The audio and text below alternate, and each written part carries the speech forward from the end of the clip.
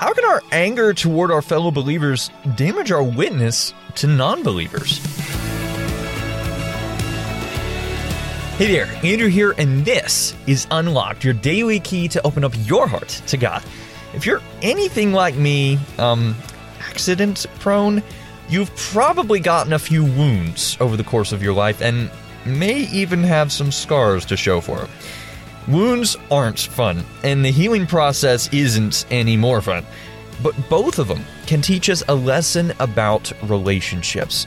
Our devotion today was written by Deborah Del Villar and is called Festering Wound. Have you ever gotten a severe, deep cut? I remember falling off my bike going down a steep hill too quickly. I got a deep gash on my knee with blood soaking through the hole in my jeans. Right away, I hobbled on home to get it cleaned up and bandaged. Over the next few days, we washed rocks and debris out again and again. It was a slow, painful process, but it was necessary. If I left any dirt, rock, or debris behind, infection could set in, causing an even bigger problem. A festering wound can be pretty gross, smelly, and ugly. I wanted that gash dealt with quickly and completely so full healing could take place. That wound reminds me of how unrighteous anger damages my relationships with the people around me. Ephesians 4:31 tells us to get rid of our selfish anger toward our fellow believers because anger can fester into a much bigger problem like wrath or bitterness. These are even harder to treat and sometimes cause very painful divisions within the body of Christ. When your anger hurts someone, those harsh words or actions, like the debris in my wound, need to be washed away with the water of the Word, who is Jesus, and with forgiveness. Jesus is the ultimate healer and reconciler, and He will strengthen you through His Holy Spirit to heal the broken relationship. Once anger is washed away, add the healing balm of kindness and tenderheartedness. Go back and repeat the same steps as many times as necessary, just as I did with my gash.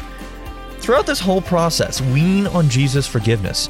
He has cleansed us of our sins, healing our broken relationship with the Lord. Praise God. So let's talk about this. How can our anger toward our fellow believers damage our witness to unbelievers?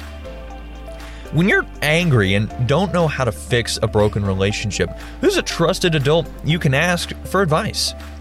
How does knowing Jesus has forgiven you affect the way you view people who've hurt you in their anger? Now, as we read in Ephesians chapter 4, verse 32, and be kind to one another, tender-hearted, forgiving one another, even as God in Christ forgave you.